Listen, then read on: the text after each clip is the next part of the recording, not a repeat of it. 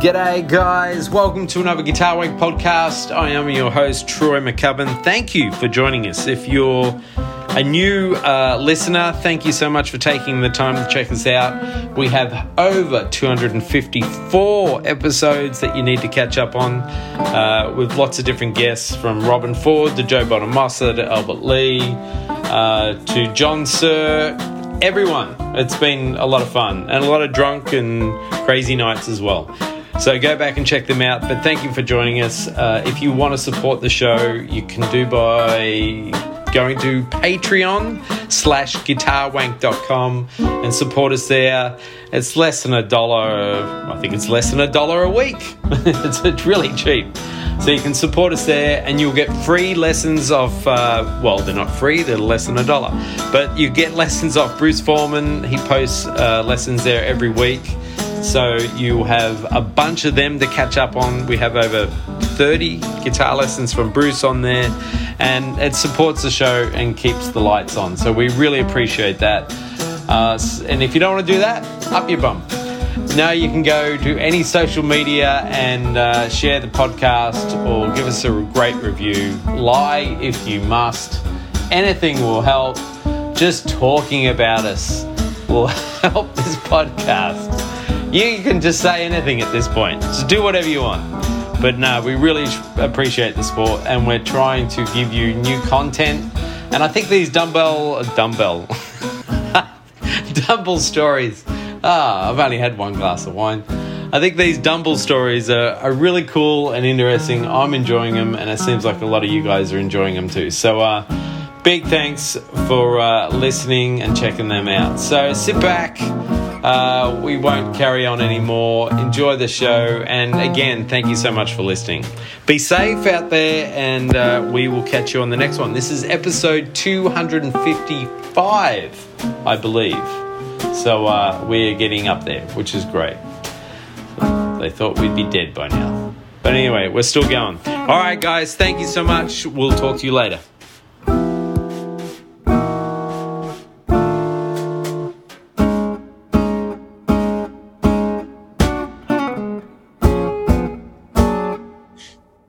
Ta-da!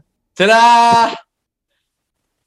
Hey, man. Hey, Bruce. Hey, Troy. Can you guys see me? Yeah, we can see you. Okay. Sorry, I got to eat my dinner as we talk, but that's okay. All right. I got to come back into reality. Dude. Well, you're looking sharp. Hey. What's happening? Not much, man. I just finished watching the Rams beat the 49ers. Same with Bruce. Amazing, man. Wow. I really didn't expect that. I mean, I'm the world's biggest Rams fan, but I thought San Francisco would beat them, and I'm so happy that they didn't. Oh, you're a Rams fan. That's awesome. Well, congrats, man. Yeah, so I'm really happy. I didn't expect the Bengals to beat the Chiefs either. So that was a bit of a surprise. Yeah. Well, Super Bowl for LA. Yeah, the Rams playing in the Super Bowl in their own stadium. Pretty exciting. Yeah. And you know what's cool about that? That's right next to one of our houses. So our house is going to be rented out for a big Super Bowl party, I imagine. So that makes I've already bought my $5,000 Super Bowl ticket. You did? Yeah, I sold like all my guitars, and I'm going to go to the Super Bowl. Nice. You should. Are you sure you didn't you get a big screen TV and a bunch of hookers? Well, that too. That'd be awesome. Dude, you know, this is a momentous occasion that we're all together in 2022. Yeah, absolutely. Dude, I haven't seen you, Scotty, for a while, and all of us together. This is like GUITARWANK reunion shit. Woohoo! Yeah. Hey, are we live? Can people hear what we're saying? This is fucking live, man. There's no holding Woohoo! back. Well, welcome everybody to our podcast. Welcome our audience. Hello, everybody. It's always live because I don't edit anything, so it's might as well be live. Okay. So I I see you, Scott, out there whoring yourself to on other podcasts.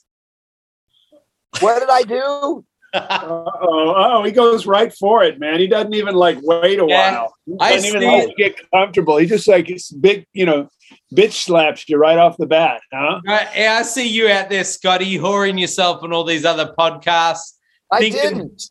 Thinking they can ask you questions that we already haven't asked on Guitar Wank. I'm so boring. Nobody can possibly ask me anything I haven't already said. No, I love it, man. You should let us know so we can promote on Guitar Wank too. I didn't know I did any other podcasts. No, it might have been one from 20 years ago. I don't even know. You might have saw that one I did with Pete and Tim, which was like about 5 years ago. No, I saw one. Something about, I don't know. I just saw it and I thought, Scotty's on the podcast. That's good. But anytime you want us to promote, we can promote. Yeah, I got nothing to promote, guys. Okay, well, cool. Well, I just want to catch you up on what's been happening, which is like we started off this year. Of course, we lost Howard Alexander Dumble. So, and so we've just been kind of collecting people's recollections of that's what we've been doing lately. Is just getting people to talk about him, people who knew him. Because obviously there was a man with a lot of mystique and mythology about him. That's for sure. So, and I know you guys knew each other, God, a long time, I knew him before I was partying with that guy every weekend before I even knew who he was. Oh, cool. And the reason why is because me and Steve Trovato used to go to this bar where, I don't know if you're familiar with the Dog Party album, my Dog Party album. The guy who plays harmonica on my Dog Party album, his name is Pat O'Brien. Yeah. And he's actually an unbelievable blues guitarist. And he does the thing where he puts the harmonica on his shoulder, on the shoulder strap, and plays lines with himself with the guitar and harmonica. And he's an incredible blues musician. Wow. And he's been playing this gig out in Arcadia for over 25 years, where he plays on the weekends, and they get to play all this fun music, just classic rock, ZZ Top, Led Zeppelin, and their own original stuff. And they have a ball, they have a blast out there. So me and Trovato used to go out there every weekend with Dumble. And I was like, who is this big guy that Trovato hangs out with? I didn't know who he was. And I knew his name was Howard, but I didn't know that he was some famous amp maker, right? And I didn't find that out till probably a good 2-3 years later that the guy was like, an amp maker. And, it's weird. But then I got to know him, in a little bit more of a professional sense, because he finally ended up like 10 years later doing an amp for me, not making one of his amps for me, but just modding a Bandmaster that I bought. And, wow. That's how I kind of got to know him professionally. So did you ever not ask him, hey, dude, what do you do? Well, yeah, he said he's an amp builder, but that didn't mean anything to me. Right. There's lots of amp builders. Right. I just wasn't aware of how famous he was. Yeah. And back then, Scott, had he made the amp for Robin and Carlton? I'm sure he had. Yeah, I'm sure. Wow. I just wasn't that curious about it. I was using Marshalls, and I never used a Dumble amp. I tried a few of them. They're great amps, of course, but not stylistically right for me, So I never really, put a lot of effort into getting one or anything. But I love the Bandmaster that he modded for me. It's just made it sound a lot fatter and sweeter, and he was really nice in the fact that I only paid $400 for that old 64 Bandmaster because they're not really worth that much, and the mod was only $1,500. Wow! So to get that kind of a deal from Dumble is almost unheard of these days because What do you still have the amp? Did you sell it? Actually, I sold it. I wonder what that amp would be worth now. A lot, because I sold it for around $12,000.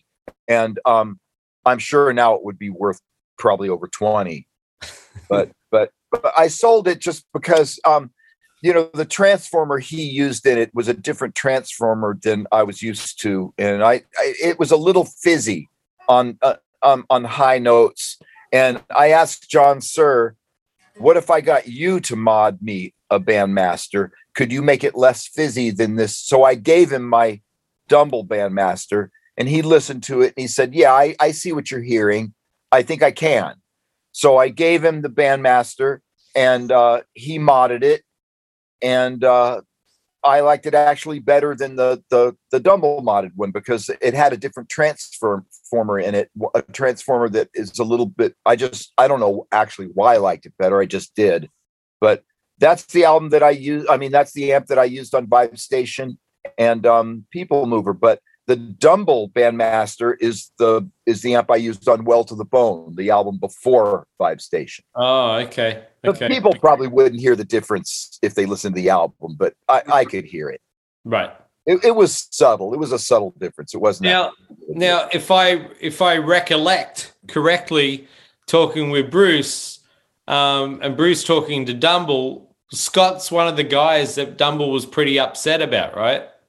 No, he was upset that he couldn't make Scott happy with the amp.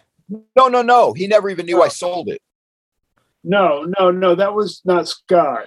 I don't think. I thought you said that Dumble was like, Scott was like one of the ones that got away because he couldn't nail what Scott wanted. No, actually, maybe that's possible. Maybe no. Dumble never knew I didn't like the amp. He never knew that. He never knew I sold it. Oh, okay. Yeah, me and him were cool. The only thing that we weren't cool about is this story that I have to tell about. What's the story? It's my main Dumble story. Oh, okay. And it actually doesn't really have anything to do with amps, or it has nothing to do with me personally and amplifiers or gear with me personally. This was about just Dumble being a friend of mine and calling me out of the blue. And, hey, man, this is Alexander. I need you to do me a favor. And I said, sure, man, what can I do for you? And he said, well, there's this guy, Andy Fuchs, and he's taken the name Dumble.com to point to his website where he's making he used the word copying my amps. Now, I don't know for sure that Andy Fuchs was copying Dumble's amps. I'm sure there was an influence, and maybe he was copying. I have no idea, and I never got into that. And I never said anything bad about Andy because I like Andy. Andy's a really nice guy, and he's a really good amp builder. So it wasn't about me thinking that Andy's amps were bad or that I didn't like Andy personally. It was just I thought it was kind of like maybe poor judgment on his part to use Dumble.com to point to his website. That's like a family name, That seems pretty obvious. That's not a smart move, right? I think it was just poor judgment. So I wrote a letter to Andy and I said, maybe it wouldn't be a great idea.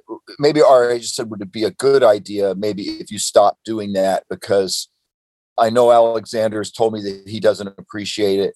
And I just think it would be in your best interest not to have people thinking badly of you for doing that. Right. But Andy just didn't see it that way. And so I'm not going to say we got into a fight, but Andy wrote me some letters that were, confrontational, and it got a little bit confrontational. And it wasn't just me. I think Mike Landau was involved, Robin Ford, Larry Carlton. A few other guitar players had written Andy Fuchs and asked him politely, would you mind not using Dumble's name? All the up-and-coming guitarists. I guess. I don't really know I don't know who was involved in it. Just whoever Alexander called. But I was one of the guys he called. And I'm confused. At what point does anyone think it'd be like me saying, well, I'm going to use Scott Henderson to advertise Troy McCubbin? I mean, it's just fucking stupid, right? Well, I hate to say that, but it definitely. Well, I said it. It seems pretty fucking stupid. You can say it. I want to stay friends with Andy, and I'm just going to say it wasn't a great judgment call. Clearly not. Dumble wasn't your name, Andy. Yes, right. So that's and of course I told Andy that, and I Right. said, Andy, you shouldn't use somebody's family name to sell your products, especially when your products are similar to the guy that you're using, whose name you're using. Right. So after some emails and after I published something on my webpage on scotthenderson.net, I published this, and because, like I said, it did get a little confrontational, and I just published, hey, everybody, this is Scott. I just want to point out that Andy Fuchs is using Dumble.com to, point to his website, and Alexander Dumble is not happy about it. So if you think that's not a great thing to do, maybe shoot Andy an email and tell him what you think. And so I don't know, I can't remember how long that was up, but it wasn't very long that Andy decided, Nanos, this isn't worth the trouble. I'm going to give up the name. Right. So he did. But here's the fucked up part. After Andy had decided, okay, I'm not going to use the name anymore, and I'm releasing the name, I told Alexander, the name is now free, and all you have to do is spend $100 and claim the name for yourself. And Alexander wouldn't spend the $100 to do that. And I was just like, dude, are you fucking serious? After you got me entangled up in this mess, you're not going to spend $100 to get your name? And he said, no, fuck all that shit. I'm not going through that shit. Oh man, you gotta fucking be kidding me. So now if you enter Dumble.com into your browser, I have no idea where it takes you. I have no idea. I just said, okay, I did my bit. If he doesn't want his own name, that's up to him. Well, But it's better that's than my Dumble story. It's better than you typing in TroyMcCubbin.com, because that takes you to a porn site. Okay, so what it does is there's a meme there, and it says, it's got Dumbledore, and it says, "Be gone. There is nothing to see here." Great. So my guess is Andy probably pays for it still.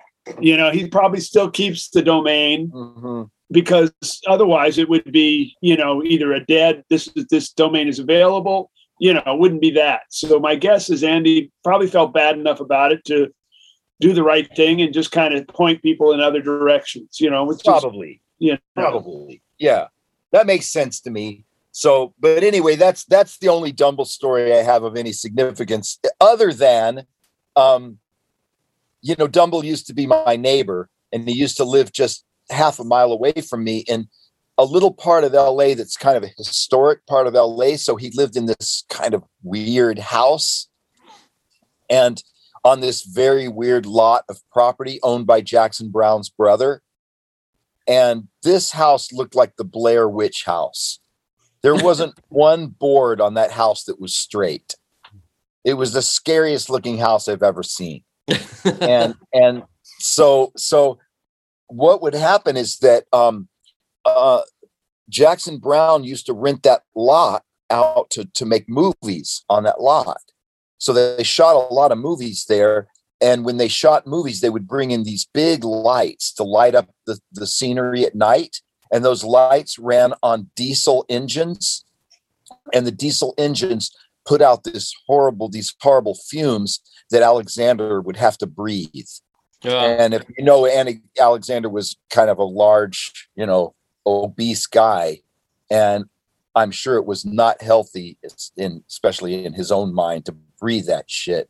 And he got in major fights with Jackson Browne's brother. In fact, there was a rumor, and I don't think it was a rumor at all, but he drew a gun on him and said, "Get these fuckers off this property." Right. And it got really bad. So that's when Dumble moved to Sunland. And around that time is when he started working for Carlos Santana. And, things just got better for him in general when he got off that property. And that's the only other story I have of any, significance. Did you ever go to his house, Scott, and him? Oh, yeah. The amp for you? Was he dialing the amp in for you or not? Yes, I did go into his little workshop, which was sort of off to the side of the house. Yeah. But as far as I know, no one's ever been inside the house. Are you talking about Sunland, the Rancho, or Pagoda, or the Pagoda? I'm talking about the house off Figueroa. I think that was called the Pagoda. Yeah, I don't know. I know Chris Fleming did because he helped him move. Okay. I don't know anyone personally that's ever been inside the house. I would be very scared to go in there because I would be afraid that some zombie would attack me or a ghost or some kind of evil spirit. Because that was a scary looking house. But I had been in his workshop, and that's where I picked up the amp when he finished it. And yeah. So it was cool, just cool to be there and hang with him. I remember that when you went there at night, Dumble would come down the stairs off the property with this flashlight on his head. He had one of those headbands with the light on his head. Yeah. And you would see this light coming down the stairs from this scary house. And it was like, fuck, should I get in my car and drive away right now? Yeah.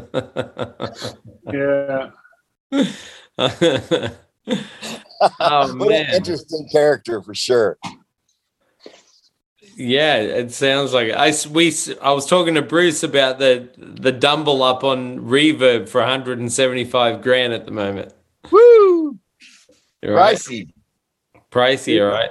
It's that's a little house right there. Yep. Yeah. I don't know exactly where, but Well, half a house. Yeah. Damn, dude. So, but we've heard that Dumble used to be very much the ladies' man.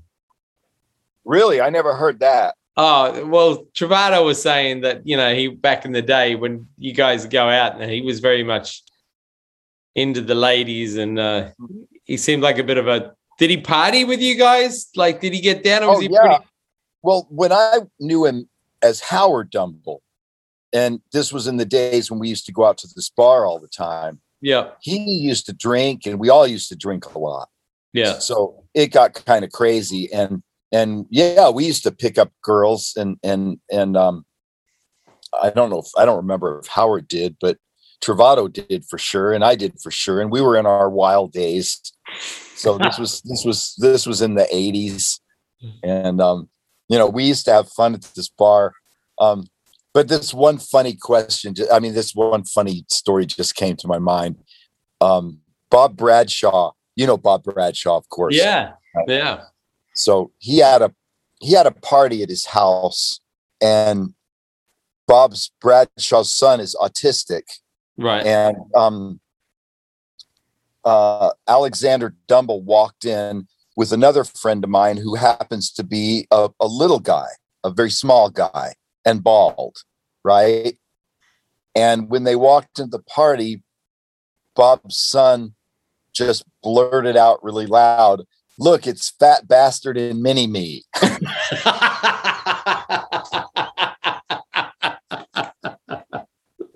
Oh my God. That was a story that was going around for a while. How did Dumble and the little guy react to that? I don't know, man. I wasn't there. Oh, that's a story I heard, but it's pretty funny. That is gold. Crazy shit. Oh man. I mean, Alexander at one point got so heavy that it was just crazy. I mean, really heavy. He was like, what, really 400-pound heavy or something, right? Yeah, at least. Yeah. So, when Carrie Wright died, which was, like a year ago, or 2 years ago. I don't remember. But Carrie was a really good friend of mine, and everybody was so surprised because for obvious reasons, Carrie got compared to Alexander a lot because Carrie was the Alexander Dumble of speaker cabinets. Right. And, just the best speaker cabinets money could buy. And he had really been on a health thing where he lost a lot of weight. He was looking really good. I saw him at my friend's wedding, and he looked fantastic. And then he died, just had a heart attack at work making cabinets. Oh, you joke. Really? Fuck. Yeah. And everybody was saying, I can't believe Dumble outlived Carey Wright. Right. It's not a very nice thing to say, but it just was. No, it's kind of an obvious thing that, that was a big shock, wasn't it? It was. It's just the last thing I ever expected to happen, because he looked like he was really taking care of his health, and he was working every day, and just seemed like everything was fine. And then he was just gone, just like that. How old was Carey? I'm not sure. Probably in his 60s. Yeah. Yeah.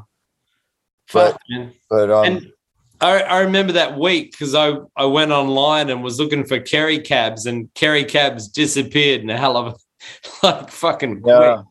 And the sad thing is unlike Dumble, where everybody knows how to make a Dumble amp now, the art of what Carey did wasn't really passed down. Right. And it's not as an easy thing to pass down as amp technology, right. Because the way where he got his wood, all the art that goes into making a beautiful cabinet and making it sound great and all that stuff, it's maybe a little more artsy. And he didn't have anyone working for him that he passed that down to, which is kind of sad. So now if you want a Carey Wright cabinet or something that sounds that good, you probably either have to buy a really old Marshall cabinet, because those ones from the 60s sound great, or you have to find a used Carey cabinet. And I imagine the price probably shot up a bit, or a lot. Yeah. Yeah. Now, Carey, was he building? I think I saw a post. He was building cabinets for Eddie Van Halen. Yeah, and everybody else. I don't know who he wasn't building cabinets for. I remember one time I called up Carey and said, Carey, can you build me I want another 412 cabinet? And he said, well, do you mind waiting a couple months? Because I've got 10 cabinets on an order from the Eagles. Mm. And I was like, sure, I'll wait for the Eagles. Wow. That's a shame, man. We lose these guys, and they leave behind such a legacy, and it's a shame they didn't pass that on to the next generation, I have another story. They're coming to me now that I'm thinking about it, is that there's a great story of what Carey told John Suhr. There's a guy named Jim Kelly, who is also a great amp builder. Oh, yeah, Jim Kelly. We all know Jim Kelly amps. Yeah, you had one, right? Yeah. It sounded amazing. Yeah, it's a good amp, and he's a really good amp builder. So John offered Jim a deal. Why don't you come to Suhr and work here and make your amps here, and we have a bigger distribution, and we can sell them faster, and we'll take a percentage, and we'll work together, and we'll get your amps out there on the market. And Jim was totally cool with it, and they arranged this deal, and that's what they did. Well, John offered that same deal to Dumble. Oh, wow. Why don't you come here and make your amps here, and we'll get them distributed so you can make more of them, and we'll help you make them and still be totally your design 100%. And we'll just, be the distributor and help you manufacture them. And Dumble said to John, you stay in your neck of the woods and I'll stay in mine.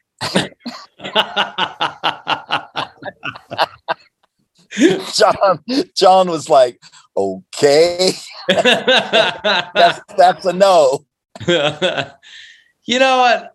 Well, we're finding out, from these various stories that it wasn't only John Suhr that offered Alexander, the opportunity to work with somebody to distribute and or manufacture and to market whatever, his amps. And much like him saying he would come on this podcast, everybody knew that it was never going to happen. Mm-hmm. He did have one guy he was in business with in the 80s that I've talked to, that they made some amps and it just all fell apart, as one would expect. He was a one-man show, I could see how hard it would be to be in business with him. Yeah.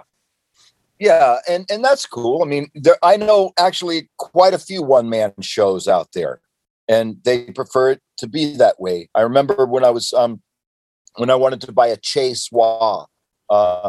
This guy Chase who builds pedals, I forgot his first name, but he is also a guy that just said, yeah, if you want one of my wahs, you have to just wait for it, because I'm doing this all by myself in my house. I don't have a crew. I don't have anybody. It's just me.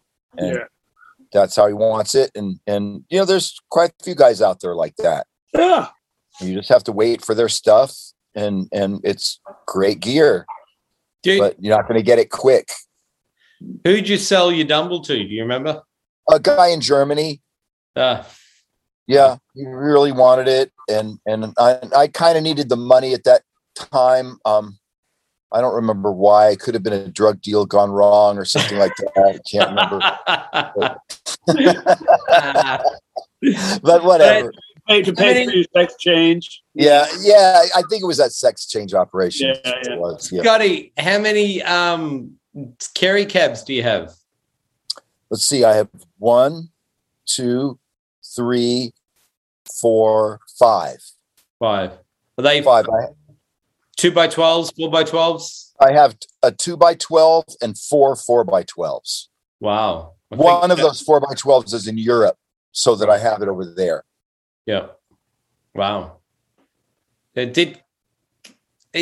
mean, this is off topic, but was Kerry, was he ever involved heavily on the speaker, what speakers to put in his cabs, or has he left that up to Paris? Well, he definitely had his opinions, but one of the cool things about Kerry was that Kerry was really into getting suggestions from his people that he built cabinets from. He was really interested in their opinions about how the cabinet sounded like with certain speakers in it. So he had people like me and Mike Landau and just so many guys that he built speaker cabinets for, and that could give him feedback on, you know, whatever, whether he took that feedback seriously and changed anything. But I know there was at this one point where Kerry was working with me on my idea to turn a speaker cabinet upside down and mic the bottom speakers. And that was my idea. And it's an idea that I think worked because when you turn a cabinet upside down, as you know, there's even on a straight cabinet, there's a little bit of a slant, right? So when you turn the cabinet upside down, you don't want to mic the speakers that are closest to the floor because you get reflections off the floor and it sounds bad usually. So you want to mic the top speakers. But if you turn the cabinet upside down, then that puts the mic away from the handles, which could cause some nastiness. And it also is miking the part of the cabinet that has the most airspace behind the speakers. Oh, okay. And so you get a little bit more bottom end, and it's a little bit of a bigger sound. It's subtle. It's not like a big, huge difference, but I like to do that. So Carrie and me were talking. We were saying, what if there was no slant? What if we just made a cabinet that was just, you know, all the way out to the front of the cabinet from the top to the bottom? And so he made that cabinet, and it turned out that it sounded terrible. Oh, really? Yeah, because what happens is that the slant, you need the slant. So whoever decided to make those cabinets in the first place with the slant had the right idea, because what happens is that if it's totally straight, the speaker hits the back of the cabinet and bounces directly back at a 90-degree angle back to, and then it phases out. Right. There's a little bit of phasing, and it sounds small and puny and not very good. So when you've got that little bit of an angle, and I guess it doesn't have to be very much, then you don't get that phasing. Right. And it's funny that me and Carrie never thought about that. We just thought, oh, that'll sound great. But it didn't. So question for you. I would love to hear, I'm sure Landau has some great Dumble stories. Oh, absolutely. I mean, Landau has actual Dumble amps. Yeah. In fact, I think he just used one at the Baked Potato on his latest gig. I saw some photos, and he actually had one of Dumble's amps that he made for him. Yeah, I think that was might have been the day after he died or something that he played. Yeah, I'm almost sure that Landau has more than 2 or 3 of Dumble's amps. Do you think Landau he'd be into talking about Dumble? I don't know, Mike. You know. I mean, Mike's a hard guy to pin down. You know what? I'm going to call Mike. I'm going to bust his balls. Okay. You do that. That's it. Mike Landau, I'm coming for you, motherfucker. All right. You never know. He might say yes. He might want to do it. He'll say yes to me. I think he loves me quietly. Yeah. Okay. I think Mike likes me. But probably not. He might be fucking. He likes me too, but he never returns my calls. So I'm going to call Mike. I'm going to call him and say, Mike, come on, mate. And you know what my first question to Mike will be? You know what my first question? What? My first question, if we get him on the show, will be, Mike, tell me each individual pedal you have on your pedal board. Well, he'll love that. You'll just win his heart over with that question. Hey, I got a funny story for you. The settings for each pedal. Yeah, the settings for each pedal. Hey, I got a funny story for you guys. So I get an email from this lovely lady. Her name's Julie, and she ordered a GUITARWANK cap, right? And it was over Christmas, and unfortunately, I was coming back and forth between Nashville and Los Angeles, and I didn't get to the order.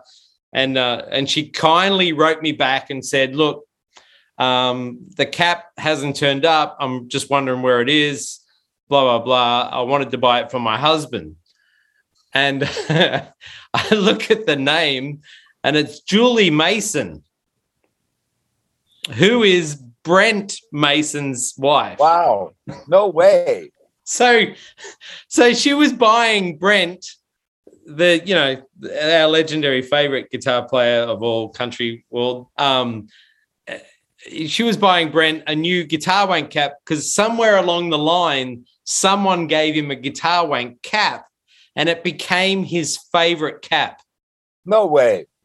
And every time they go down to Florida for their holidays, they go down to that way for holidays and hang out. He loves to wear his GUITARWANK cap. Well, he left it in a cab and he lost it. So Julie was like, oh, I want to replace it. And he doesn't know how he got it. And he doesn't even know what the fuck GUITARWANK is, but he loves the cap. Okay. So he doesn't even know he doesn't know the show at all. Maybe he does now, but back then he had no clue what GUITARWANK was. He just loved the cap. That's funny. That's so great. Anyway, so I was like, I got this email from Julie, and she was like, and I'm like, oh fuck, Brent Mason, Jesus. So I wrote back Julie and I said, oh, I apologize profusely and said, we'll look after you. And I said, I'm not really familiar with your husband's name. What has he done lately? Just to fuck with her. Anyway, so I wrote that back, and Julie got back to me, and she wrote me this, and bless her heart, she wrote me this big, long list. Well, Brent has done Grammys, blah, blah, blah. And she just went through his bio, wrote this massive email to me, and I felt so horrible because I was fucking with her. But I wrote her back and said, yeah, he's one of my heroes. I know exactly who he is. He's a bad dude. He's a badass, and we love him. So I'm going to deliver some GUITARWANK hats and T-shirts to them. But I was thinking, I asked her that if Brent would want to come on the show, but he's probably had enough of podcasts. And she did say, yeah, he's kind of over it. So I kind of thought we should interview Julie. Oh, there you go. We should interview his wife and not bug Mason, but we bug his wife. So I'm going to try why don't we just get Karen Landau? Oh, let's do that. There you go, because she is a guitar player, Mike's wife? She's a good guitar player. Yeah. What do you mean the good guitar player? She's a good guitar player, Karen. Oh, she's a good. Yeah. I'd love that. Play, man. Yeah.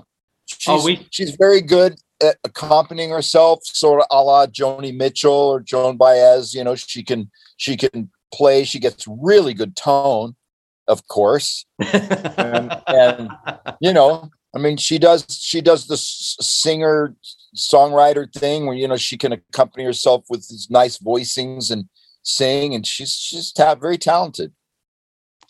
We should totally do that, and then we can say, you know what, fuck Mike. We don't want Mike. Well, yeah, well, you know that Mike plays in her band, and they usually, when Mike does a double night at the Baked Potato, it's like Friday night will be Mike's trio, and then Saturday night will be Karen's band with Mike on guitar. Oh, I had no clue, and we should get Karen then. Yeah. You'd be more likely to get Karen than to get Mike. And then we can go, Karen, what are the settings on Mike's?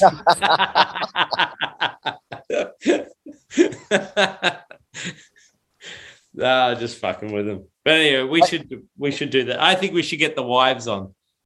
You know, it was funny. There was a point, I can't remember when it was, but when Mike was playing at the Mint one night, a couple of us guitar players were up there close to the stage looking at Mike's pedals.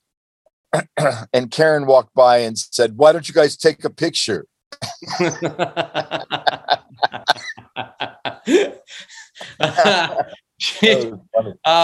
want to do it. I think that'd be funny to have Karen on and talk to her about all that. We can't get the players on. Let's go to their misses. We'll be the only podcast that goes to the women, right, or the men, depending on the guitarist. But lots of obviously lots of great Dumble stories to be told. He was obviously a 1 in a million kind of guy. Did you get to play many Dumbles besides that one that you had, Scott, or not? No, I mean, I tried them, but I just didn't. They weren't for me. They don't fit my style because they were designed for each individual player, right? I don't know because I haven't tried enough of them to say. All I know is the ones that I've tried, they were very, I guess, focused in the mid-range more than like a full-range sound that I like. Right. So I play through 4x12s, and I like a lot of bass, and I like a good combination of bass, treble, and mid. And the Dumbles that I played, in the same way I sort of feel about Jim Kelly amps, they're very focused on the mid-range. Yeah. There's not a lot of low end. Yeah. So that's just not for me. It's almost like using a humbucking pickup. I'm not used to it. I'm used to the sound of a single coil. Yeah. Yeah. So it just didn't fit my playing style, but yet you could hear how sweet the tone was and everything. I mean, obviously you just couldn't make it sound bad. Just totally crafted in the best way possible and always sounded great. Just the frequencies didn't fit my liking, you know, like especially the low end. Yeah. Even pumping it through a 4x12, there just wasn't enough bass for me. Right. So, but that's it. I mean, that's just like the same reason I don't use Fenders and I use Marshalls. It's a thing, you know what I mean? It's just a matter of personal taste. They're both great, but you just, you know, it's just personal taste. I've always been a Marshall guy. So what else is news with you guys? Like what else has been happening? You toured, right? You actually did a tour, Scott? Well, it wasn't really I guess it was. I did a tour of South America, but it was only in 3 countries. And it was fun, but I wasn't playing with my band. I was playing with local musicians down there. There's a bass player and a drummer in Argentina that I play with, that I've played with a couple times. And then in Chile, I was playing with a super famous bass player, Christian Galvez, who's, I mean, without a doubt, the best bass player in South America. He's kind of like Hadrian, you know, that style, Gary Willis style. But this guy, Christian, is a guy, he's very special. I remember one time he wanted me to play on one of his albums, and he sent me this track, and the changes were just frightening, man. Like some really complex harmony that he was playing over. And Well, I didn't know who was playing over because there was already a solo there. Right. And I listened to the solo and I said, is that Kurt Rosenwinkel? I don't know anybody else who plays those kind of lines over this kind of sophisticated harmony. So at first I thought it was Kurt, but then I said, the tone's not really sounding like Kurt.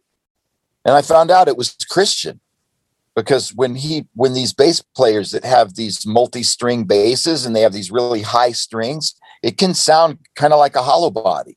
Oh, wow. And I thought it was a guitar player. And he was just burning. And if you just go on the web and look up Christian Galvez and look at one of his solo concerts and hear him playing solo bass, it's as heavy as anything you've ever seen. Wow. It's the guy's a genius. He's playing bass by himself, and it's just it's breathtaking. You know, he's playing all these amazing voicings and beautiful lines, and he's a virtuoso without a doubt. He's, you know, probably the most sophisticated bass player on the planet as far as playing solo bass. You know, there's nobody that can come close to him. Maybe Hadrian. Yeah. Yeah. So you know, he's just really good. So, and the drummer that I played with, he was a badass. So that was really cool. But that was only one show. And so then I got back from that, and then I did some gigs in January. But unfortunately, as you probably know, because maybe you don't, but Archie, the drummer in my band, in my trio, he tested positive for COVID the day before he was going to fly to LA. So he could come. So I was kind of up shit creek there, and I was really depressed. And I thought, what am I going to do? Am I going to have to cancel all these gigs in January? Because we had Alva's in San Pedro, Dizzy's in San Diego, a concert at MI, 2 nights at the Baked Potato. And I was like, am I going to have to cancel this whole thing? So I was thinking in my mind, what drummer could I possibly call who is a good enough reader that he could learn this music in 2 days and do a great job? And my obvious first call was to Joel Taylor, because he's played with Holsworth. He's played a lot of complicated music, and he did it, man. He saved my ass. Wow. He came in, he learned the music in 2 days. And the Joel man. He just killed it. And by the second set night of the Baked Potato, he sounded like he'd been playing with us, you know, for a long time. He just really got it and nailed it. Wow. And so I'm just so grateful to him, because he saved us. Joel's the man. Yeah, he's a bad dude. And I was always a pleasure to play with him, because I played with him many times in different situations. But he did a great job. And now the next thing that happens is a tour in Europe in March and April. It's a long tour. It's like a 6-week long tour. And this time, hopefully, Archie will get his ass on the stage. I don't want to have to be looking for subs in Europe where I don't know anybody. So he better not fail his COVID test this time. Damn. Did you have a lot of trouble with COVID in South America? No, actually, one of the things that's really amazing about South America is all 3 of those countries, Argentina, Uruguay, and Chile, are like 89 to 90% vaccinated. Wow. Which blows us out the door at 60%. Yeah, yeah. So, and they take it very seriously. You don't even see people walking outside without their masks. Wow. And one of the things is I was a little worried about is not so much the show, but selling CDs after the show, where you kind of get really up close to the audience. And I thought, oh boy, there's going to be a bunch of knuckleheads trying to hug me and kiss me on the cheek. And they were all, not one person didn't respect the social distancing in the space. And it was all fist bumps, and they were just totally cool. And, you know, They just want to get rid of this shit. That's awesome to hear, man. Yeah, so it was a cool trip. Now this last leg, I mean, I also played a gig in Vegas, but with local musicians, and I was out in a club in Vegas playing. Was a small club like the Baked Potato, packed with people, and then hanging out in Vegas and all the casinos and girl watching and you know, and that's like I sort of thought, if I don't get COVID, I never will, and I still didn't get it, I guess. Or I don't know if I got it because I never took a test, but I never had any symptoms. So maybe I got it and was asymptomatic. But I managed to go through this whole January of gigs and not get sick. Wow. I guess I'm just lucky. And you've had the booster and everything, right? Yeah. Yeah. Damn. Bruce, you're all boosted up. You're all set too, and you've been gigging and playing. I've had Pfizer enemas every day. Eminem gives them to me. Eminem gives me enemas every day. That's why you have a speech impediment, because of those enemas. I know. Well, Eminem gives them to me. He's good at it too, you know. And I think he has a possible career ahead of him there. You know? and we still don't have another NAMM. Well, we did. I missed it.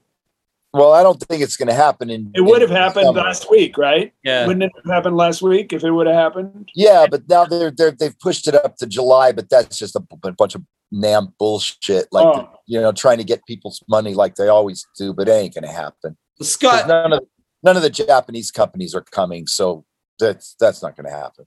Scott, did you know it was our 6th anniversary the other week?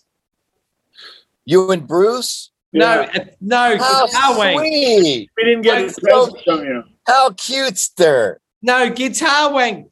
Oh. GUITARWANK. Awesome. 6 years, dude. Can you believe 6 that? years, man. Unbelievable. Unbelievable. Where does the time go, man? They all said they get rid of us. Well, they couldn't do it. We're hanging around like a bad smell. They couldn't do it. Like a COVID. We're hanging around like a COVID. Oh man. So what's the plans this year? I know we've got off I feel like we've kind of hit the Dumble stories. It's going to be interesting to see where all these other amp builders jump on the Dumble wagon even more so than what they have. I think there's already enough of them. Yeah, but I'm wondering what the floodgates are open now that Dumble's gone and passed. Right. So I'm curious to see. Well, man, they were always open because you can't trademark an amp circuit. And there's so many people already making Dumble amps that were pretty much clones of his amps. But I have a friend who's an electronics guy, and he has a theory that it's not just the design, but it's the actual art of soldering and making everything so perfect, and the connections and all that stuff, the arty part of making an amp, not just the scientific part that made Dumble so special. And I can buy that. I can totally buy that. So you might be able to clone his thing, but it still might not sound like a Dumble. Well, the guys that we talked to, they all mentioned that Dumble he would build the chassis and then make sure that was putting off the right energy, and he was testing everything, and his soldering was next level shit. It was like ninja soldering. And I've heard many other amp builders say that the metal that the chassis, the type of steel that the chassis is made out of, can make a big difference in the tone. Right. It's still steel, but there's a million different versions of steel and different chemical, combinations that make steel. And for that matter, you can make a chassis out of aluminum. Right. And some people do that, and then you might have a completely different tone. I know that maybe I didn't tell you guys about this, but there's a new pedal coming out that's my signature pedal. What? Yeah. There's a guy in Japan, and he is the actual designer of the SD9. He made the SD9. He invented it in the 80s for Maxon. Wow. And his name is Mr. Tamura. And he's a fan of mine. Like he's a guitarist as well, and he likes my music. And last couple of years, he wanted to make me a improved SD9, and he finally did it. And it took him 3 or 4 tries, but he finally made a pedal that I think sounds like an SD9, but even better in a lot of different ways. And so they made it, and I have it. It's like completely done, and it's the color, that the whole thing, the paint job, it's all finished. Wow. And, do we have a name? It's called the SH9. SH9. Yeah. And I could think they're planning on releasing it in February or March. And I'm going to do a demo for it on the 10th of February. I'm going to make a video comparing it to the original SD9. And this is through Maxon? No, it's actually through Godlike.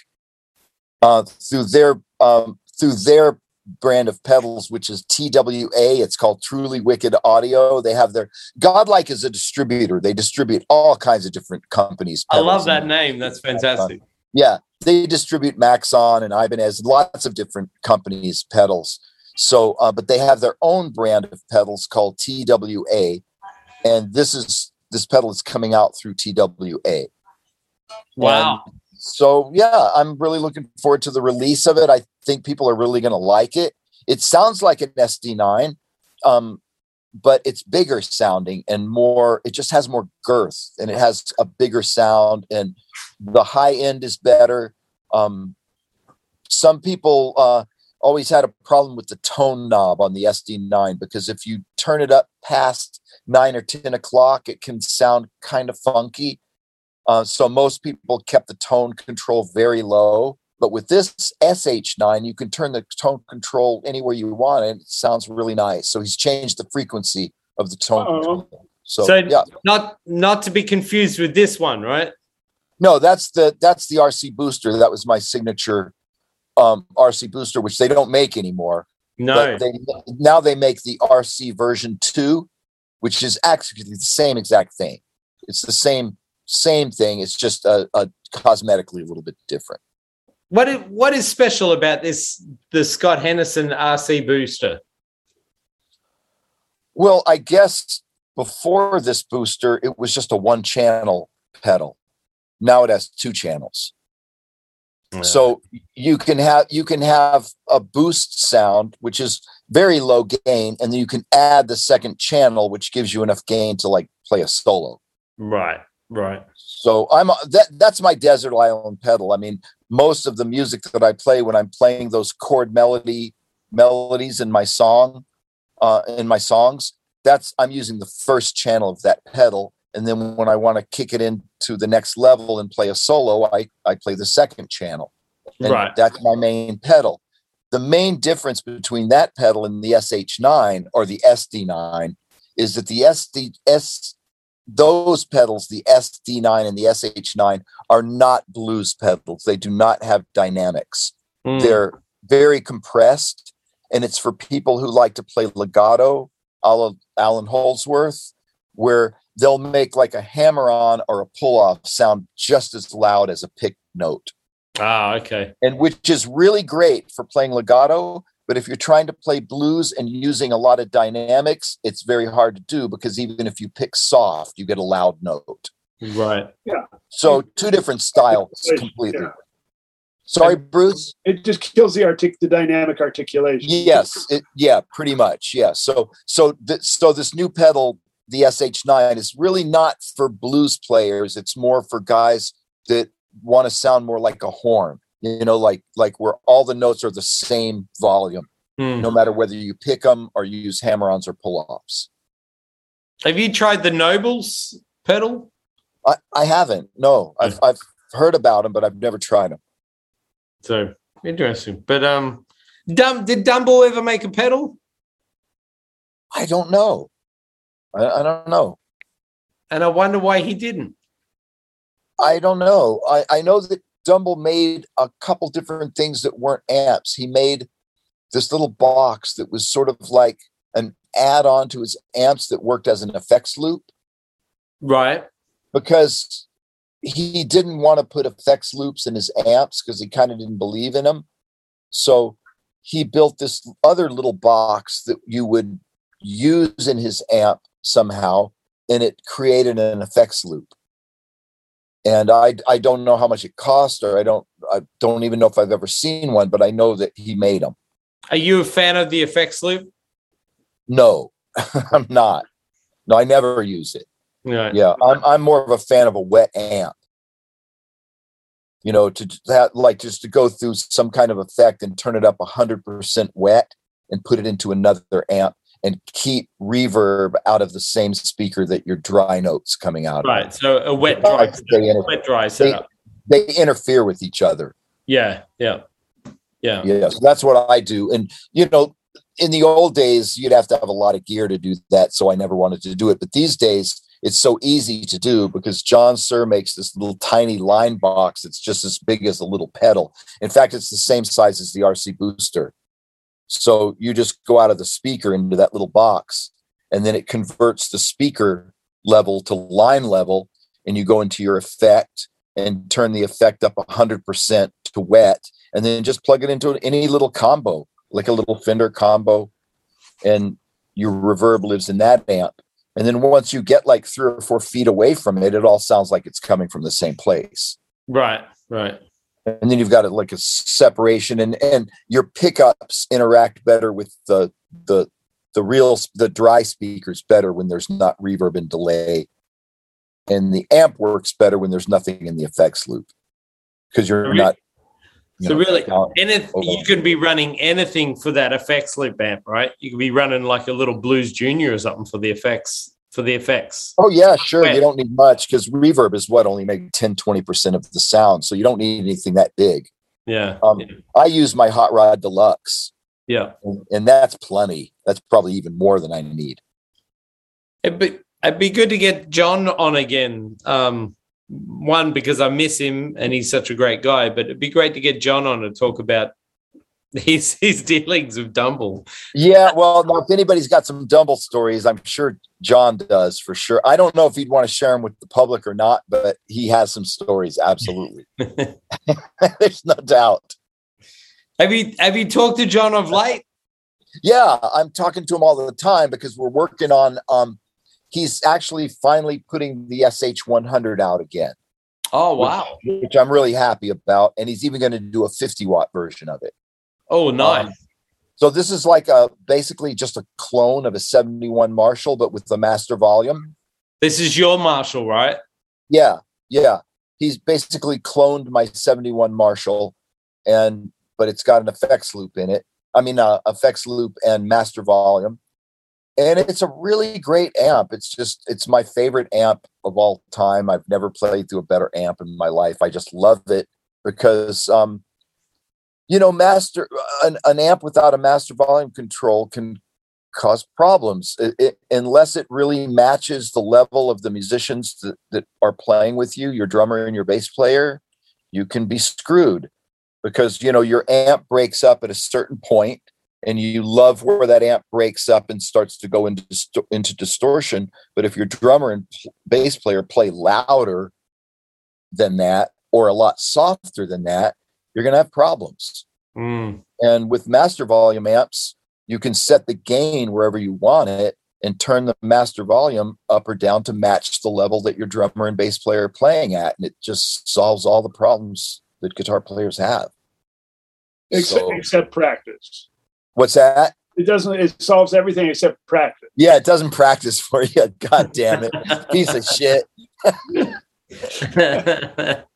I got a new pedal that does that, Scott. Maybe you should buy one from me. I do, because I really don't like. I call it the BS 100.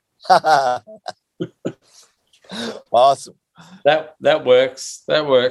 Yeah. So what he's doing right now is he's building this SH100, the first one, and he's going to send it to Europe for me so that I have it in Europe and I can actually play it on gigs. Because luckily, my European tour, most of the gigs are in the van, not many flights at all. So that would mean that I get to have my own amp in the van and play my own gear at almost every gig, which would be a first for me, because usually when we go over there, there's so many flights. But is this a head, Scott, or is this a combo amp? It's the head. Yeah. Yeah, and then I'll use it with the Carry Right 412 cabinet that I have over there. Now, would the 50-watt version be smaller? Yeah, it will be smaller, physically smaller. It'll be the same size as one of those little Marshall 50-watt heads. Right. Like a JDM 45. Exactly. Yeah, that size. Well, I wonder if he'll do a half power switch on it. I don't know. He could, because he really knows how to do that. I don't really know what that involves, but he did that on his Badger, right? He had a 45 watt or a 40 watt and a 20 watt setting, I think. Yeah. And to me, there doesn't seem to be all that much difference between the 25. It's still loud. Yeah. But whatever. I mean, it makes some difference, I guess. I would rather have the master volume, because such a big difference in when you play with a drummer. Like, for example, the drummer that I normally work with, Archie, plays a Gretsch kit, and Joel Taylor plays a DW kit. And a DW kit by nature is just a louder set. It's just a louder drum kit. I mean, I'm sure tuning has something to do with it. And I don't want to say anything bad about Joel, because I love his playing, but he's got his drum kit has some sound to it. When he hits those drums, man, it puts out some force. Dude. And I don't notice that about Gretsch kits. Gretsch kits seem to be softer. Right. I was going to ask you, how did the gigs go at the Baked Potato? You had a good time? Yeah, it was fun. I had one set where I don't think I played very well, but I don't know. It was just one of those sets, but overall good. Overall, I was pretty happy. When you're playing new music, sometimes, how you're playing new tunes and you're kind of in survival mode. It's all about just don't fuck it up. Don't fuck it up. Don't fuck it up. Remember your parts. And it's too much about that and not enough about being creative. Right. So when you finally get to the point where the music is just second nature and you can kind of play it, subconsciously, and you're not thinking anymore, and then you get to that creative level. I felt like on the second night of the Baked Potato, we kind of got to that place where we don't have to worry about the parts anymore, and we can just interact and be creative, and it was awesome. That's cool. So all the gigs went well. It must have been good to get out and play again. It was really nice to get out and play again. I missed it, definitely. And I have to say, the gigs in South America, I didn't like my own playing. I was not ready, and I feel like I made a mistake by practicing for those gigs, sitting down and just playing with my backing tracks coming out of my monitors and playing through a Pandora, just a little practice amp. I should have been playing with my monitors blasting, standing up, playing through my Marshall as loud as I could in my room. Right. Because what a difference when you sit down and when you stand up. Oh my God. I mean, I don't know if Bruce feels like that, but for me, sitting down and is so much easier than standing up and playing. Like when I stood up and tried to play the new music I was learning, I almost had to relearn it all over again to stand up and play it, because I had to worry about changing pedals and changing sounds and the whole thing. It's just more involved. So I wish I had practiced more standing up with my real gear for South America, because I felt like I went down there and I wasn't quite ready. So live and learn. It's crazy how the bedroom and then on stage is so different, even if you think you have it down. And plus the volume difference too, because in general, stages are louder than your bedroom. So I had to get my ears used to that kind of volume from a real drum kit. And it depends on the room too. It's a funny thing. We went down and played in Dizzy's in San Diego. Yeah. And I walked into that room and I just went, oh my God, basketball gym. And I thought this is going to be a hard gig because it's going to be really loud. And it turned out to be exactly the opposite. Wow. Because I didn't notice that they had acoustic material on the ceiling and on the walls. And it was such a soft room. It was great. It was what might have been my favorite gig of January. And we went down there. Oh, Bruce Peter Sprague was there. Oh, cool. Yeah, and Peter's such a nice cat, man. He's the guy that hooked me up with Dizzy's in the first place. Oh, cool. So he came and hung out. We had a great time. And I was so happy that it was a really great sounding room. Just not super dead, but just dead enough to make everything not loud or obnoxious at all. Just a nice sounding room. And we had a really fun gig down there. Right. That's awesome. I love Peter, man. Peter's a great guy. Yeah. Great guitar player too. Wow, man. So what's for both you guys, what's happening in the next couple of months? I mean, Bruce, you got gigs coming up? Or you're looking at setting up some tours?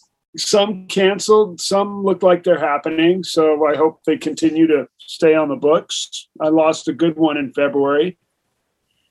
The Italian one? No, the Palm Springs. Oh. And let me think.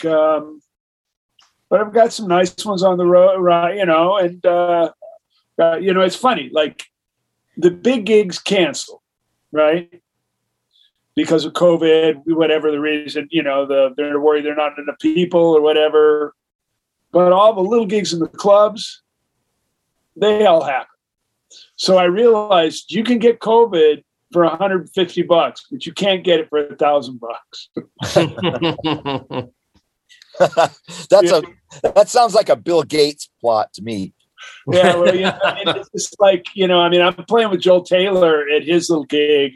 I don't know when this is going to even air, but in a couple of weeks, I'm at JT's gig at 1881. Oh, I'm going to do that too. Yeah, and that'll happen. That's like that's COVID pit. Yeah, that's a petri dish of COVID right there. Yeah, right. So I'm just going to take my virus out for a test drive. Yeah, you should. I'm going to do that gig too. So I'm going to take. Yeah, I'm taking my vaccine out for a test drive. Yeah, there you go. Well, that's what I just did in Vegas, man. I mean, I was at the Cosmopolitan, and that place is absolutely the most jumping place on the strip. The bars are packed. It's a party like crazy. And I was like walking around there and I said, yep, I'm definitely going to get COVID. Somehow, I don't know why I never got sick, but I didn't. I have no idea. It's the same as downtown Nashville here in Nash Vegas. You go down there, man, it's like, I felt like I was one of the only people wearing a mask down there. It's like people looking at me stupid. Like, what are you doing, dude? Yeah. Well, now that, supposedly this Omicron, is that what you call it? Yeah. Omicron. It's not quite as lethal. I know quite a few people who've had it after they've been vaxxed and boosted, and the symptoms were very mild. A little bit of a sore throat and runny nose for a few days and it's gone.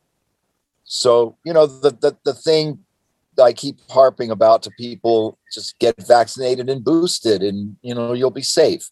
I have one of my online students who's actually a virologist at a major hospital in Minneapolis. And he says that he has yet to see one single patient who's been vaccinated who got COVID and needed any kind of hospitalization. Wow. They just get over it. It's just like having the flu or a cold. You get over it, you're going to be fine. So, but he did say also, and this is kind of mean coming from a doctor, but this is how he feels. He said, we're just kind of overwhelmed. He's still seeing about 4 or 5 people die a day. And he says when he sees these unvaccinated motherfuckers, that's the word he used, when he sees these unvaccinated motherfuckers coming in here, I just want to tell him to go the fuck home and take care of it yourself. Wow. Yeah, I could imagine. That's coming from a doctor. Yeah.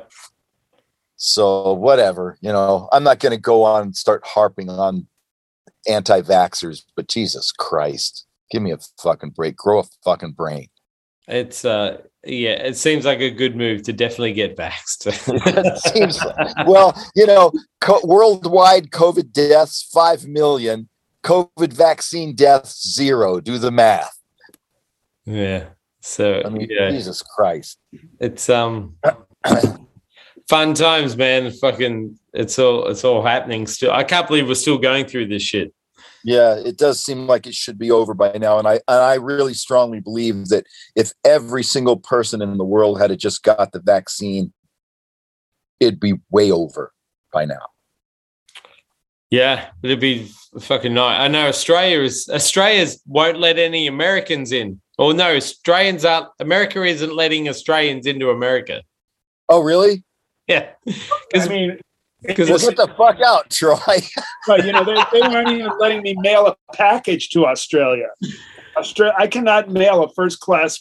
I've got CDs and records from my record still waiting to be sent to Australia because there's no postage. Yeah, I experienced the same thing, Bruce. I got an order for a CD from Australia and they wouldn't let me send it. No, it's sitting here in a pile. I have a pile of probably a dozen of them. Wow. And stupid Aussies. Once I have enough, I figured it'll be cheaper for me to buy a ticket and take them. I did hear a great Australian joke the other day. What? It wasn't really a joke about Australia, but it was just funny, where this guy on Facebook posted, England sent all the religious nuts to America and sent all of its criminals to Australia. The Aussies got the better deal. I would second that. I think we did. I would rather hang out with a bunch of criminals than a bunch of fucking religious nuts. Yeah, I think I would too. But yeah, apparently Australia isn't doing so well with the Omicron. Yeah, I have a student there, and he said that they're all locked down and not doing too well. They're fucking hardcore down there. They're pretty hardcore with it all, but it's not working. I went over. But they wouldn't let me play tennis, so I decided not to go. Right. Yeah, I want to go. I want to get home to see my parents. I can't. So it's still Skyping. Oh, it's my mum's birthday today too. So happy birthday, Troy's mom. Yeah. You know what? I got to say, my mum seriously hasn't aged since I left Australia, which was like 25 years ago. Well, she hasn't aged. You did her before you left, though. What's that? See what you did to her before you left, though. Yes. As soon as I left, she stopped aging. I don't know what. What a coincidence. I don't know what she's drinking or eating, but fuck, she doesn't age. She still looks the same age. Finally got that annoying fucker out of the house. I think that's what was it. Quiet. Yeah. It's like less stress. Oh, thank God I got rid of that little bastard. Oh man, that's so funny. Happy birthday, Mum. Yeah. For some reason, that reminded me of this commercial that I saw that is so goddamn funny. Have you seen South Park? Kyle's Mom is a Bitch orchestral version? Orchestral version? No. Oh, it's so good. You got to see it. Those guys, the South Park guys, they hired like a 40-piece orchestra and choir to sing Kyle's Mom is a Bitch. And it is priceless, man. It's priceless. And then they have the 4 South Park kids on there, and they're all like clapping, all enthusiastic, and Kyle's all pissed off. It's great, man. Classic. You got to see it. Oh man, those guys are so amazing.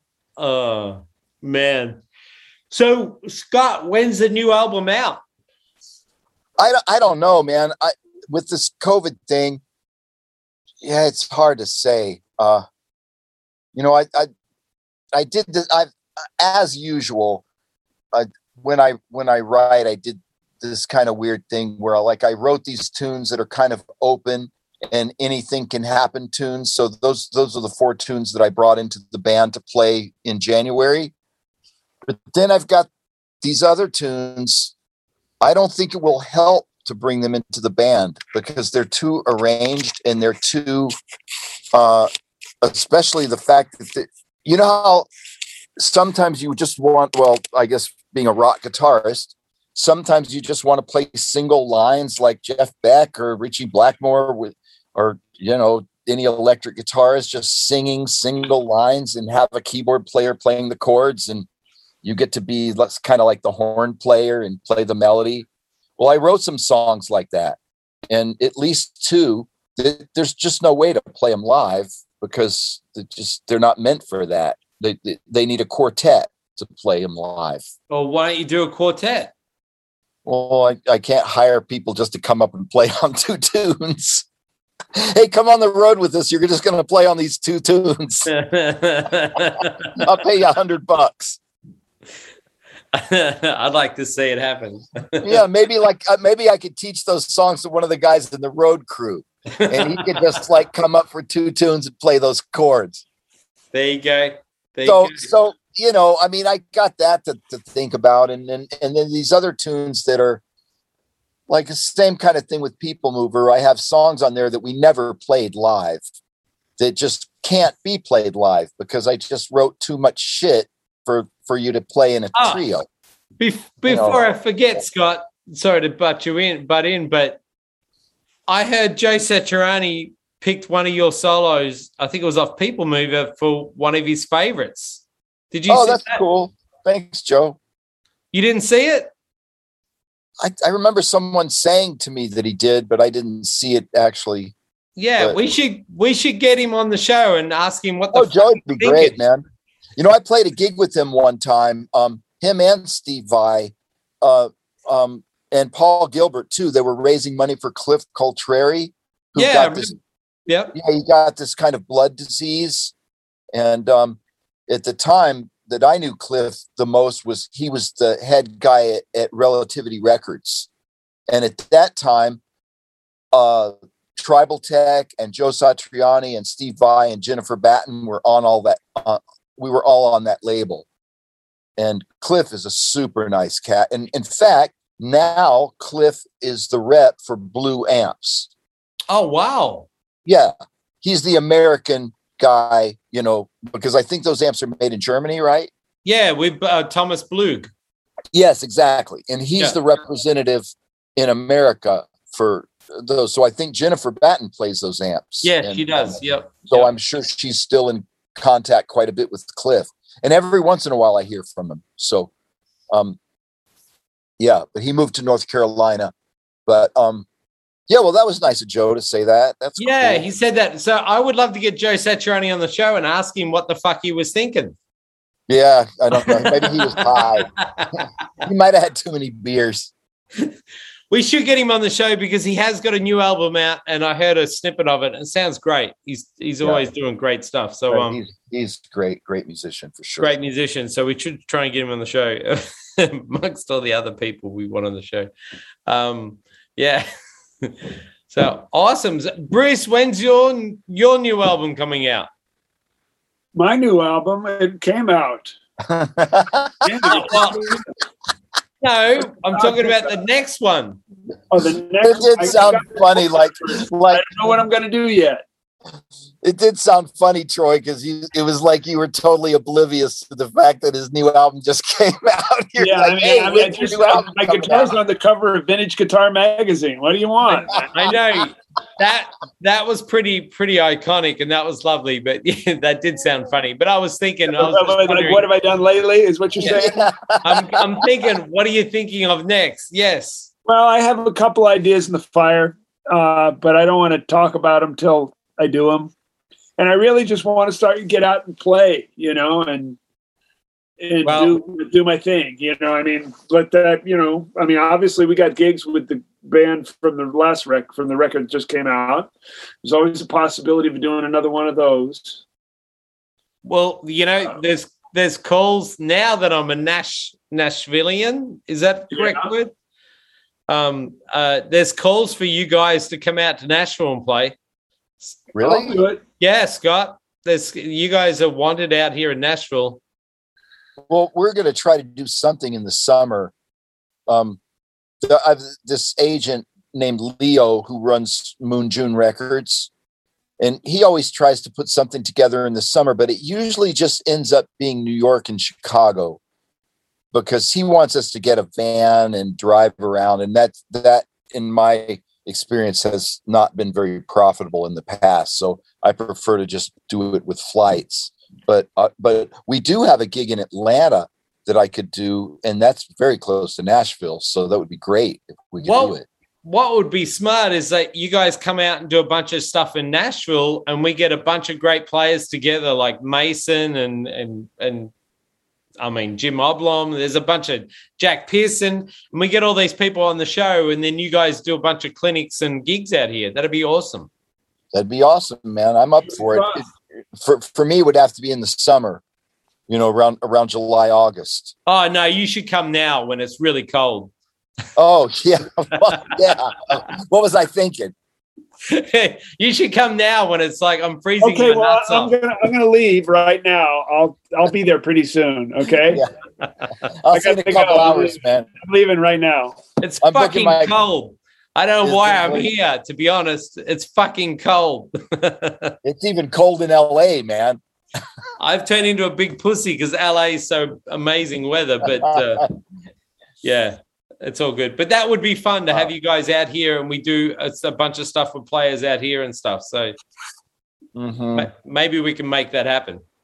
Yeah. So, but anyway.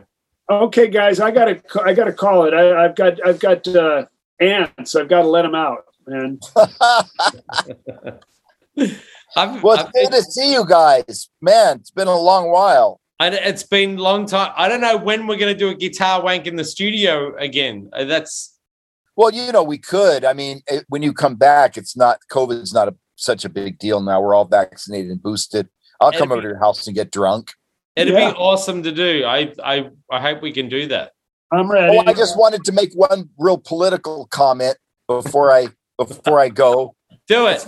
It's not that political, but I just wanted to tell everybody I don't own all my albums. Most of my albums are owned by labels, so I could only do this with the last two. But I took them off Spotify just because I think that guy's such a jerk, and I just want to hurt him any way I possibly can. So I took my records off Spotify, and I'm not saying that everybody should do it, but I did it, and just because I don't really dig the fact that he's investing in war technology. I mean, musicians in general don't like war. I know I don't. Who are you talking about? Daniel Ek. He's the Swedish guy that owns Spotify. Fuck. And he's invested something like, I don't know how much money he's invested in war technology, but I just think it's kind of sad ass that he's taking music from musicians and investing it in war technology. And also, he's a big supporter of Joe Rogan and his bullshit anti-vaccine stuff. And so far, Neil Young and Joni Mitchell and quite a few others, they've pulled their music off Spotify. And I know my two albums don't mean shit, but just trying to influence other people if they feel like it's a cool thing to do, which I think it is, to show that fucker that he's not as important as he thinks he is. So I pulled my shit off Spotify, and I would love to pull my whole catalog off Spotify, but I don't own it, so I can't. So it'll be interesting to see how many musicians follow suit, because obviously Neil Young and Joni Mitchell copied you, right? Oh, of course. Yeah. I heard Yoko Ono threaten to put music on Spotify. I know. That's so great. I saw that on Facebook, and everybody's doing ads like that, like for really bad bands. Like, this terrible band is threatening to put their music on Spotify. That's fucking so hilarious, man. That's awesome. Oh my God. Yeah. All right. It didn't have anything to do with money for me, because streaming services are streaming services. I even have my music on streaming services that pay nothing. Yeah. Because it's just sort of like an ad, it's like a movie trailer. Hopefully they'll hear it and say, oh, I'd like to have this, living on my iPhone or somewhere, so I don't have to be online to listen to it. But, it's not a big deal.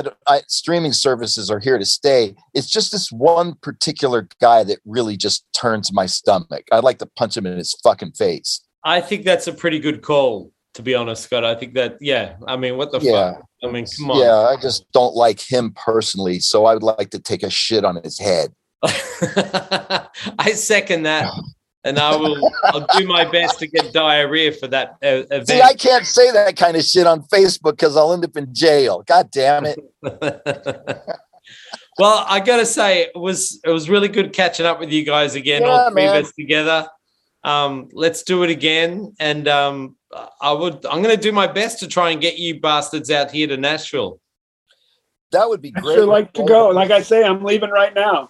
Troy, I got to tell you, man, in my history with traveling in the United States with Tribal Tech and with various other bands, I have never played in Nashville. All right, this is a disgrace.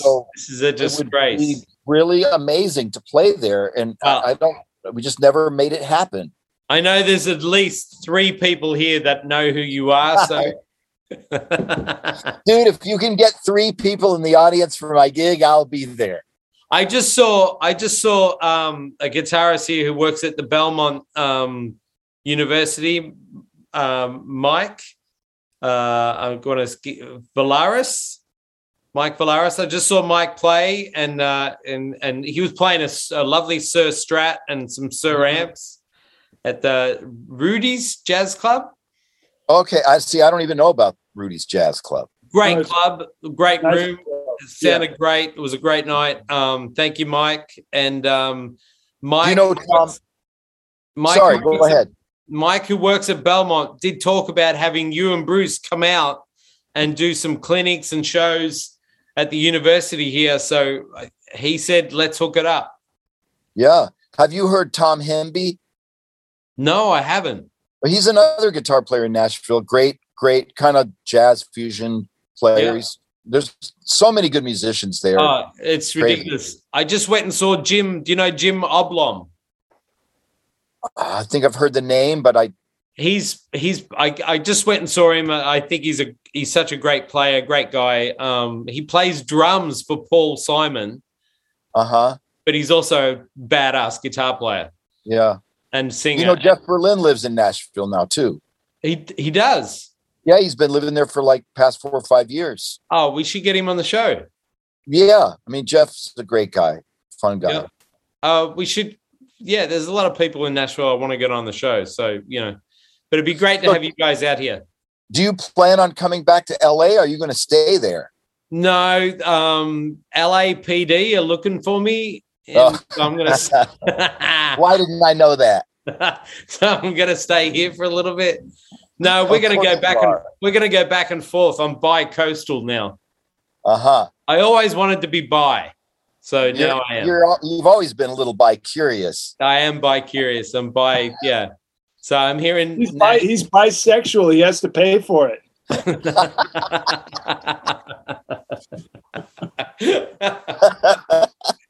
I'm enjoying... Hey, look at this baby, Scott. Look at this, my new baby. Whoa.